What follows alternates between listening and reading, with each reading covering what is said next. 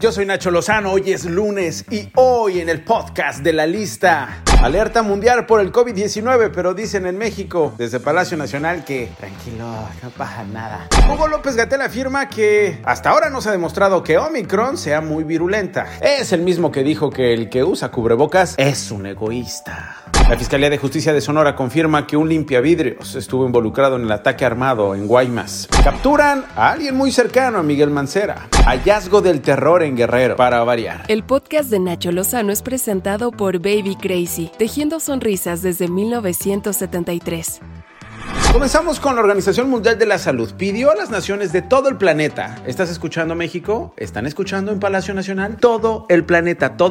México forma parte de este planeta. Gracias. Pide que guíen sus políticas públicas por la ciencia y que den apoyo a los países africanos donde se detectó la nueva variante de COVID-19, Omicron. Esto luego de que algunos países anunciaron restricciones de viaje al sur de África. Según la OMS, la cepa es potencialmente más contagiosa que las variantes anteriores, aunque los expertos aún no saben si causará reacciones más o menos graves en comparación con otras cepas. Al menos 5 países europeos ya anunciaron, por cierto, que detectaron los primeros casos. Se trata de Reino Unido, Alemania, Italia, Bélgica y República Checa. Además, el gobierno de Canadá informó que hay 2 casos de Omicron en su territorio. Ambos pacientes, quienes llegaron provenientes de Nigeria, se encuentran aislados en Ottawa. Y el presidente Andrés Manuel López Obrador de México dijo que calmantes montes, caminantes pintos. Que estamos llevando a cabo un seguimiento, que no hay elementos para preocuparnos, no hay motivos de riesgo de acuerdo a los reportes que me han entregado los especialistas. A través de Twitter, Hugo López-Gatell, el mismo que dijo que la fuerza del presidente no era una fuerza de contagio, sino una fuerza moral. El mismo que, como le decía al principio de este podcast, había dicho que aquellos que buscaban utilizar un cubrebocas eran egoístas. El subsecretario de Salud que dijo que iba a domar todas las olas y que los escenarios catastróficos le pelan los dientes, señala que la nueva variante de COVID-19 no se ha demostrado más virulenta ni que evada la respuesta inmune inducida por las vacunas. Y aseguró que las restricciones de viajes o cierres de frontera son medidas poco útiles, que solo afectan la economía. O sea, Europa te estás equivocando, Estados Unidos estás metiendo la pata durísimo. Ya sabe, lo de siempre. ¿Para qué exagerar tomando precauciones si de todos modos nos va a cargar el payaso, no, doctor López-Gatell? La jefa de gobierno de la Ciudad de México, Claudia Sheinbaum, afirmó que hasta el momento no se ha registrado ninguna alerta en la capital. Hasta ahora no hay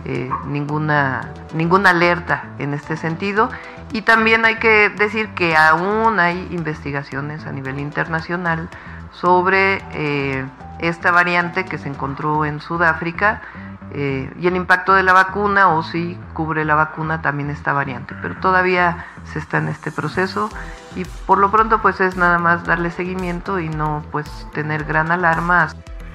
El fin de semana se dio a conocer en un diario de circulación nacional un código de vestimenta y convivencia por parte de la Consejería Jurídica de Presidencia. Algo así como: no pueden mostrarse los tatuajes, hay que vestirse de cierta forma. Haga de cuenta los inicios de Afganistán, así en Palacio Nacional. Bueno, pues Jesús Ramírez Cuevas, el coordinador general de comunicación social de la Presidencia, dijo que era falso de toda falsedad que la Consejería Jurídica haya emitido ese código que ordena a los empleados ocultar sus tatuajes y perforaciones. En sus redes sociales, Ramírez Cuevas compartió el código de conducta que rige en la consejería. Así que para los malpensados, ¿cómo se les ocurre que van a andar pidiendo esas cosas de esconder los tatuajes y las perforaciones? Ni que la Cuarta Transformación se haya aliado con el Yunque. Bueno, sí se alió con el Yunque, pero el caso es que eso del código de vestimenta y convivencia que se publicó no es cierto.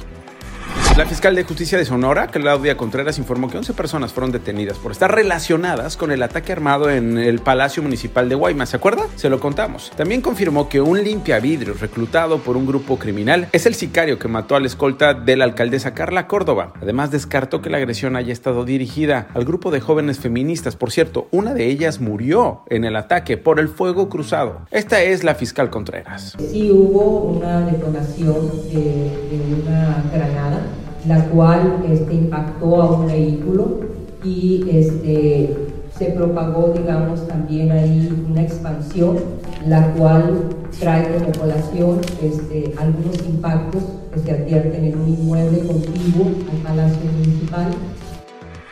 La Fiscalía de Justicia de la Ciudad de México detuvo a Julio César Serna, ex jefe de gabinete del gobierno de Miguel Ángel Mancera, por el delito de enriquecimiento ilícito. El hombre fue aprehendido en la alcaldía Álvaro Obregón. En el registro público de la propiedad y del comercio, además, existe registro de una razón social y 14 propiedades que no están contempladas en las declaraciones de intereses. Respecto a los bienes inmuebles señalados, el único que se encuentra documentado a nombre de Julio César N.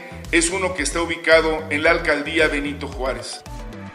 El cuerpo de una enfermera reportada como desaparecida desde el pasado 5 de noviembre fue hallado en el poblado de Ejido Viejo, el municipio de Coyuca de Benítez, Guerrero. Se trata de Gabriela Lisset, 27 años, 5 meses de embarazo. Gabriela fue hallada en una fosa clandestina, porque este país se ha convertido en una fosa clandestina. La información sobre este caso la puede leer a detalle en el portal de La Lista.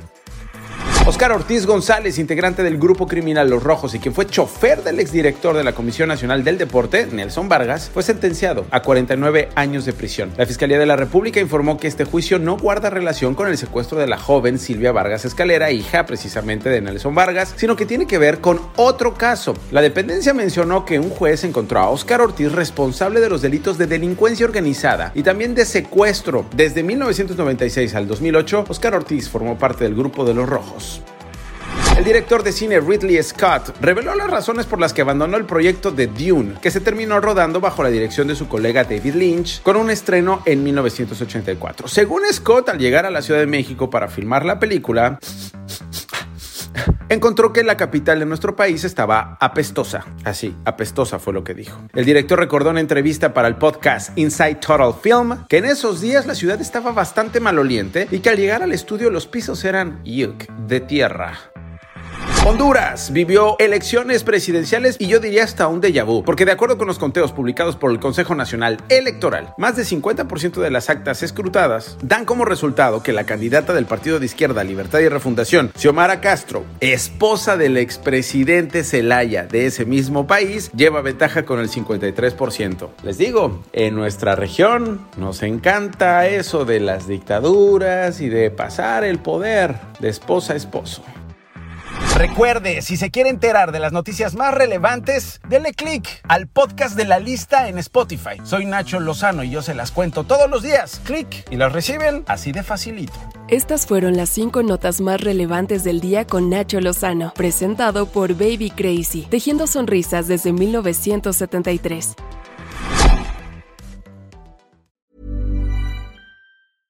Imagine the softest sheets you've ever felt. Now imagine them getting even softer over time. That's what you'll feel with Boll & Branch's organic cotton sheets. In a recent customer survey, 96% replied that Boll & Branch sheets get softer with every wash. Start getting your best night's sleep in these sheets that get softer and softer for years to come. Try their sheets with a 30-night guarantee. Plus, get 15% off your first order at bollandbranch.com. Code BUTTERY. Exclusions apply. See site for details.